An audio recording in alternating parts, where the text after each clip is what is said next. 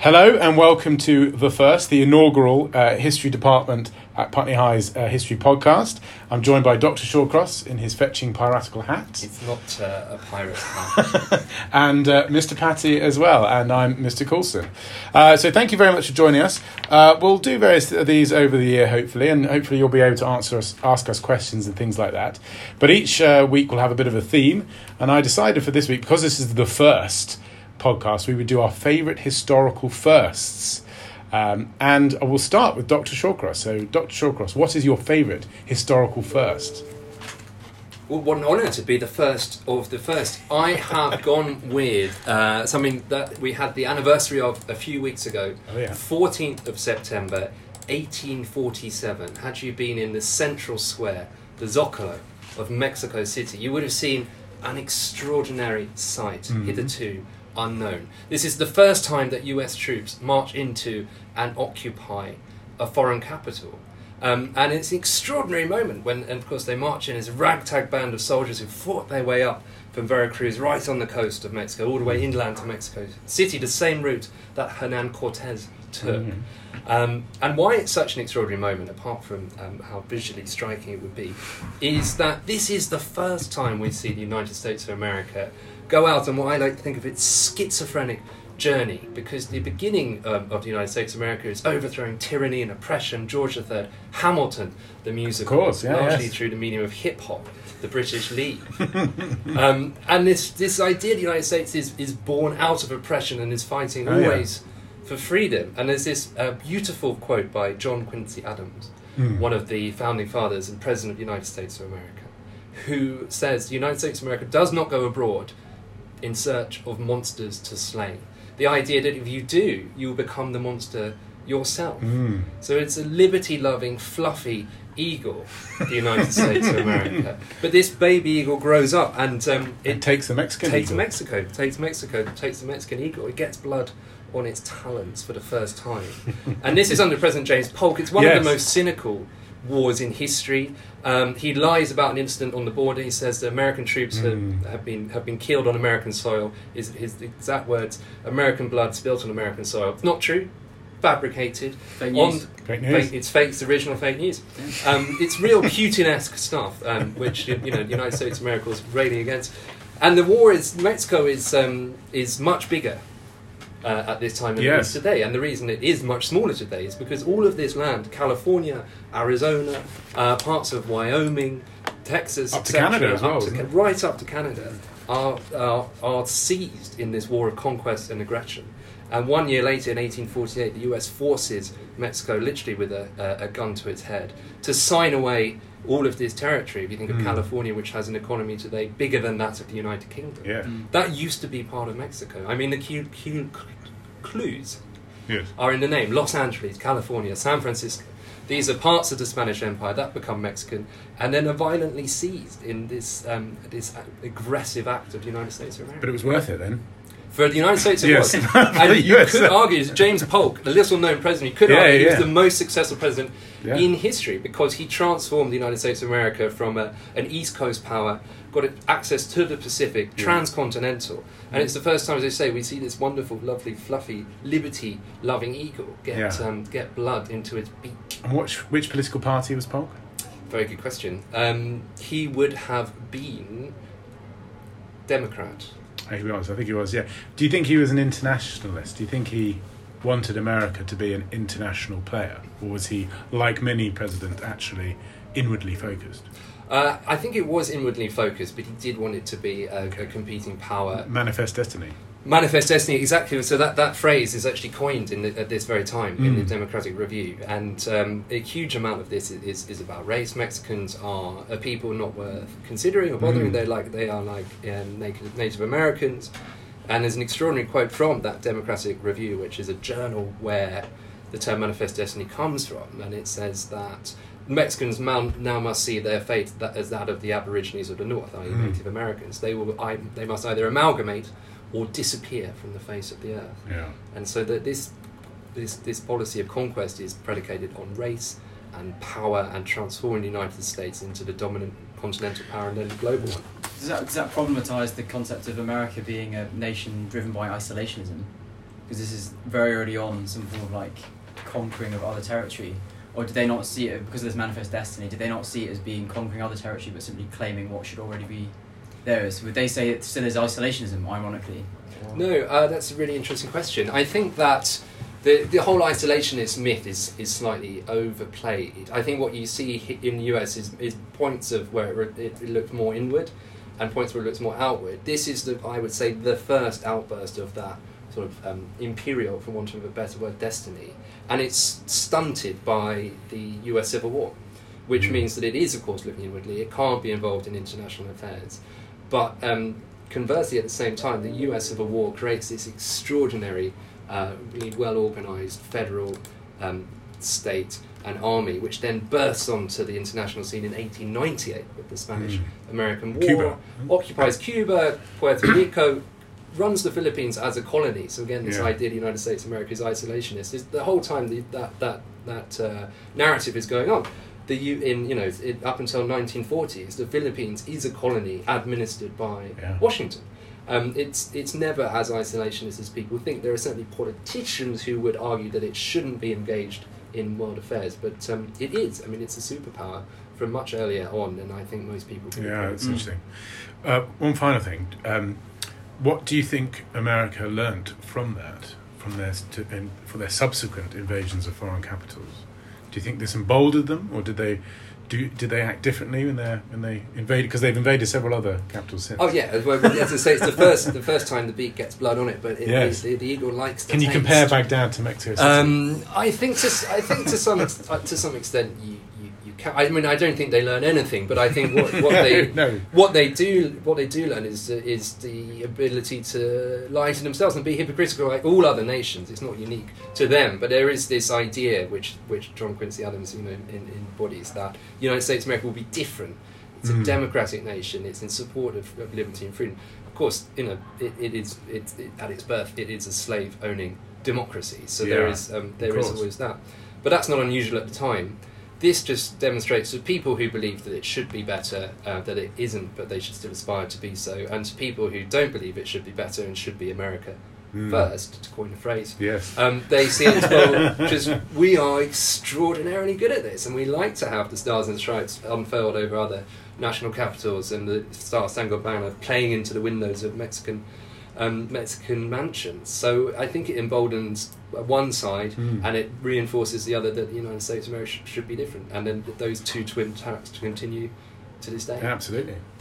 Great, well thank you very much, Dr. Shawcross, that's very interesting. Now, Mr. Patty, what is your favourite historical first? The historical first I've gone for is actually a historical first invention. Mm-hmm. Now, strictly speaking, I'm going to fudge this a little bit, because there's debate about who actually invented this and when. Now, like with most things in history, the East actually got there first. So the Chinese have invented this before, but I'm going to be talking about the invention of the printing press. Oh, yeah.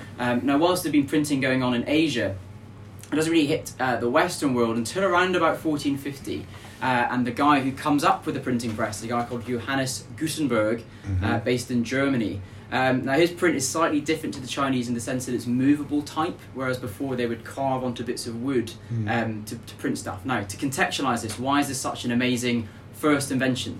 Well, in the medieval period, the only way you could disseminate information and spread information was by handwriting stuff. In a painstaking, very slow way. There was scriptorium, where monks, it was often just monks, because that's people who were highly educated with a lot of time on their hands, could sit and write down books, beautifully transcribe things. But as you can imagine, this took a very long time. It was often written in the language of the elite, so written in Latin, and the circulation was very, very small. So not many people had access to this stuff. So when print comes along, what we managed to do is to mass produce information for the first time. Now we say mass produce. Gutenberg, the most famous print run Gutenberg has is of his Bible.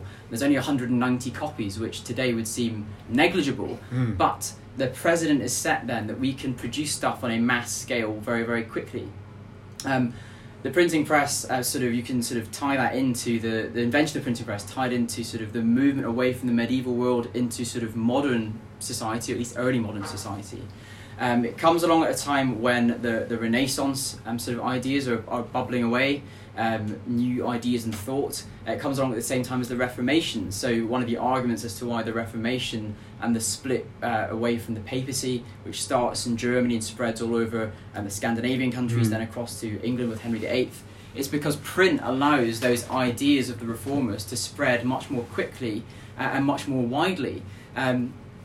Print also sees a democratization, I suppose, of information. So whereas before it was only the elite who had access to this stuff, now ordinary people could read information from different parts of the world. One of the reasons why sort of vernacular languages, as opposed to Latin, are so popular is because print allowed text to be published in German, which is what ordinary people would have spoken, not the language of the elite. Text would be published in English.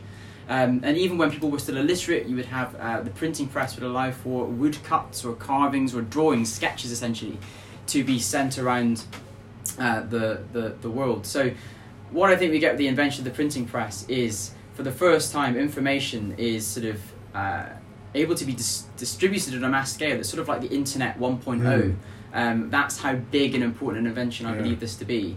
And also the access to that information goes from a tiny privileged elite to mass consumption.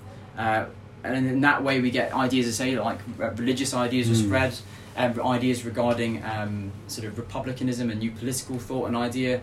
You could even argue that with the birth of Protestantism, you get the idea of the Protestant work ethic. Maybe we even get the birth of capitalism coming out of the printing press, potentially.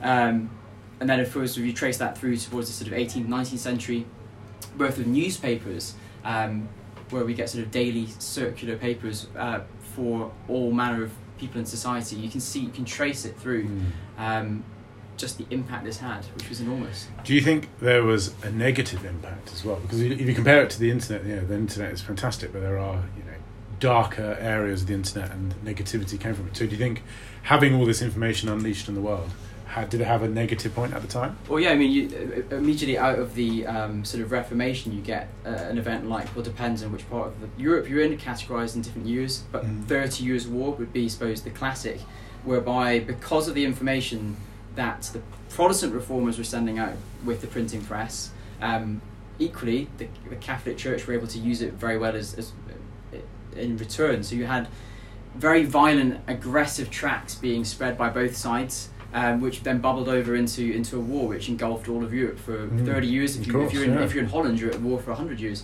sort of with the Habsburg Empire. So yeah, a lot of bloodshed, a lot of violence. I suppose you've then got issues of questions today, I suppose, of freedom of speech. What should people be allowed to print? There wasn't censorship in the same way. I suppose initially there wasn't censorship, but the Catholic Church very quickly did try to censor. Again, with newsprint, I sort of said that newspapers suddenly allowed people to read whatever they wanted.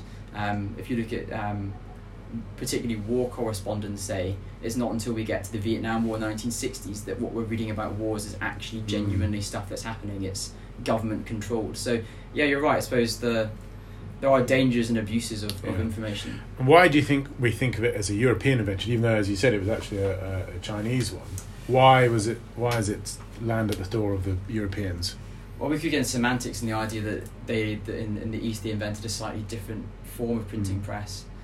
Also, you've got sort of the art of calligraphy still remained very strong even to this day. But I suppose more fundamentally, it's just Western biased. We are in the education system and the place in which we find ourselves in the world. We do have an Occidental lens. We do see stuff from a Western historical perspective.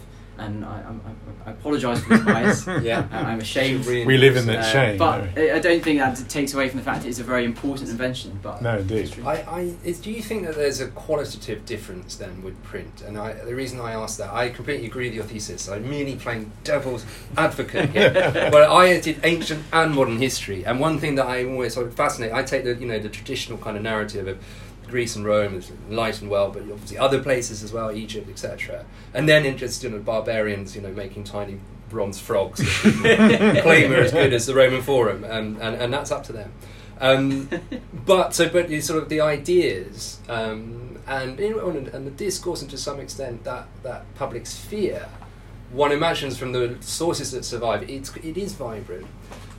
But it's nothing. It's not on the scale of printing. So I just wonder. Yes, is there a qualitative difference? A very long question. Qualitative difference. What qualitative difference to print to disseminating ideas orally or by manuscript? Again, I think I've probably sort of given this very sort of grand idea that sort of ordinary people were now suddenly engaging in sort of wrestling with really difficult ideas and concepts. If we go back to what most people were getting with early print were sort of very actually rude, and I mean rude, crude woodcuts, images of the Pope defecating, for example, being issued. So it's not a highbrow sort of meeting of another comparison with the internet philosophers. there, isn't it? Yeah, so a lot of there is a qualitative difference in the sense that it's mass produced, which therefore means I suppose we can put out a lot of rubbish alongside a lot of more quality, interesting tracts. So I think that's true. So potentially the time invested, I mean those scriptoriums, the books that produce there are beautiful. Yeah. And there is a bit of snobbishness that starts to come when print arrives, which is the nobility still want these nice, beautiful handwritten books. I mean that's what I would want now. They're worth a lot of money. Probably, well, absolutely. Great, well thank you very, very much for that, Mr. Patty, that was excellent. Right, my favourite historical first is, like Dr. Shawcross, is a bit of an anniversary. Mine's a bit older than yours though, Dr. Shawcross. It's 500 years ago, last week, was the launching of Magellan and his 24 ships for the first ever circumnavigation of the globe. We all take for granted now that the Earth is round, but I think before then... Not everyone, though. Not everyone, no, I know. And it's growing. I'm no scientist. No, that's a different thing entirely. There's a few reasons why I chose that. One of there's several interesting things about it. First of all, he was Portuguese, and it's pronounced Magellan. I was just saying this to Mr. Patty, apparently. I've always called it Magellan, I've but called J. Magellan. It's J, like you put in your hair, apparently. He was Portuguese, but under the banner of Spain, a bit like Christopher Columbus, who was Italian, came through it. I think the Spanish had a monopoly on intrepid explorers then. But just the details of the expedition are extraordinary about certain things of the Atlantic crossing, though, being pursued by Portuguese ships, so they had to fight off battles as well as endeavour in scientifically and exploration. Out of the 5 ships that went and 240 men, only one ship came back with 24 men. So that's worse than space travel, isn't it, in terms of going out to the unknown and dying within the sea, which is incredibly brave, that sort of daring-do-ness of all. The other things that are most interesting about it is Magellan is the man who named it the Pacific. He went around the corner after a year of Cape Horn and saw a very calm sea. But as we all know, the Pacific is not actually very pacified. And I liked his arrogance when I was reading about it. He said he could get from across the Pacific in 4 days. So he brought 4 days' worth of provisions. Fast forward 8 months, and then they land in the Philippines. Just men having died of scurvy and eating biscuits turned into dust, and there was rat urine all over certain things that they had to drink. And it was just that just brazen attitude across the giant Pacific, and we take it for granted we can fly across it in 8 hours. But of course, Magellan didn't make it across the Pacific. He didn't actually complete the circumnavigation. He died in the Philippines because as soon as he got to the Philippines, understandably he was hungry and thirsty, but I think took advantage of the local people, caused quite a significant war between islands, got caught up into the middle of it and died. Oh, nice. Yeah, so Magellan is not the person who is the circumnavigator of the whole world. And someone has done a bit of research, which is rather interesting, to find the very first person in human history to go around the world. And they think it's a chap called Enrique of Malacca, who was actually Magellan's slave. So 4 or 5 years before, Magellan had gone to Malacca, and for various different things. He was an intrepid explorer after all, and he picked up the slave, took him back to Portugal, and whatever the case. He then took the slave on this expedition with him, going the other way across the Atlantic, around the Pacific, gets to the Philippines. Magellan dies, so Enrique says, well, I've had enough of this. I'm going to go back to Malacca, therefore beating the other guys who were on their ship. So this unknown slave is the first ever person to go around the world. So like the printing press, another example of European absolutely claiming something that perhaps isn't theirs. Isn't theirs? No, it's this young Malaysian man. But I think what's so interesting about it is, again, that the bravery of it going out into the world. I do compare it to space exploration because it's complete unknown, incredibly unsafe. It's almost more unknown than space because we know where the moon is and people could have seen it before they went there. Yes. You can't see No, they don't know. They don't have the globe or even a map, No. do they? There's a horizon there, isn't there? Yeah, that's Just it. can't see beyond it. So yeah. Yeah, that's very true. And I think the age of discovery is very interesting as well. That Do you love something it? I don't think we can have really relate in our world. What are we No. now discovering about our world? Yeah. That in a It's positive all, way. It's all been explored. This is why I get Has very it- yeah. disappointed when they say It's all been explored. run our phones or explorer, but it's just sort of going to the North Pole quicker than the last person. It's, Yeah, you know. nothing compared to Magellan. There are also these uncontacted tribes, though, that occasionally, Yeah. unfortunately, get contacted. Yes, indeed. Yeah. Die out. Yeah. Yeah. I suppose we should still keep looking just in case, but no. Essentially, I'm saying these people who go on month-long treks and they come back, and I'm not impressed. I need to work No. harder. You do, don't you? Yeah, so anyway, I like the age of discovery. I think it's an interesting thing to think about. Right, there's one other thing I wanted to talk to you about. I will spring on you because I wanted your genuine opinion on this. It's a bit about history in the news, and I was reading an article here, and I'd like to hear your opinion on it. So this week, there's a museum in the Netherlands that has put on exhibition. Just one, but there's a particular one that has put on an exhibition of Third Reich and Nazi design. Specifically uniforms, films, the VW Beetle, some of the furniture, etc. And it's had quite a lot of complaints that it's glorifying the Nazis.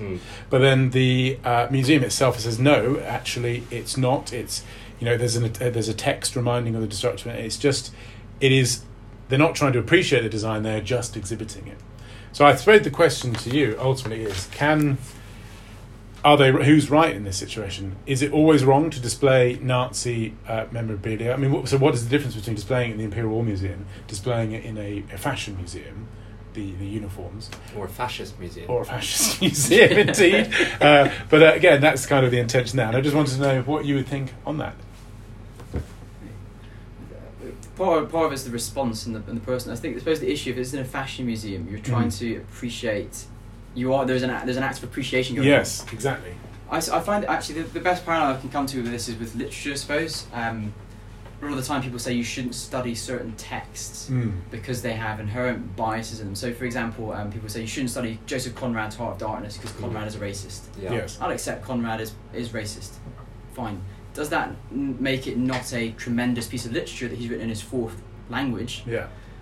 Well, yes, it is still a tremendous piece of literature. So I think, but it's the person who is viewing the exhibit or is consuming the text or whatever it is that has to make that distinction in their own mind. You can appreciate the art and the craft of something without appreciating the ideology that goes with Indeed. it. I would argue you can distinguish the two. Probably. Yeah, I think absolutely. It's context, isn't it? It's absolutely. The context it's placed in, the explanation that's given to it, and as long as that context is very clear about the horrific episode in history that was the Nazis, then exhibiting what are historical artifacts in a sense from that period is an important part of the process of not forgetting and not allowing these things to become commonplace or lost or mythologized, and which makes it a lot easier for someone to come back and glorify them if they so wish. So I mean, not knowing the museum and not knowing the story, my answer would be yes, but it's about the context. And of course Hugo Boss designed the SS Yes, uniforms, didn't he? indeed. So Yes, did indeed. And the VW Beetle is Still prolific, isn't it? Yeah, still in yes. production. Do you think they just wheeled off the last ever one in Mexico or something? Well, maybe, and that brings us full circle, doesn't it? Full circle. And the only other thing I thought we would do for you listeners is the aim of one of the aims of this podcast is to stretch and challenge. And so, if there was any recommendations that we had for any films, books, songs, shows, exhibitions, museum visits, perhaps the one in the Netherlands, maybe, I don't know, that you would recommend for any particular students or any year groups or anything like that. I'll go first. Yeah. So I just talked about Gutenberg and his printing press. At the British Library, a permanent collection has a copy of Gutenberg's Bible, Okay. which is sort of there and you can look at it. Yeah. But the permanent collection of the British Library, not just because of that, it's just a tremendous collection of stuff. Brilliant, So yeah. I would go. If Magna you've not been to Carta the British stuff. Library, go to Magna it. Yeah. Carta, they've Shakespeare. Beatles lyrics. Beatles, they've got it's all, very all good. the good stuff. Yeah. And actually, I'd have to check, because I may now be recommending something that has in the past. Or I suppose that's the nature of history. But they did have as an exhibition there the history of writing, which Yes. leads into your printing press. So if that is still on, that would be worth going. But the special exhibitions they have there are normally brilliant. There was a Harry Potter one, which made people it's also brilliant. It was also even better. Where do I sign?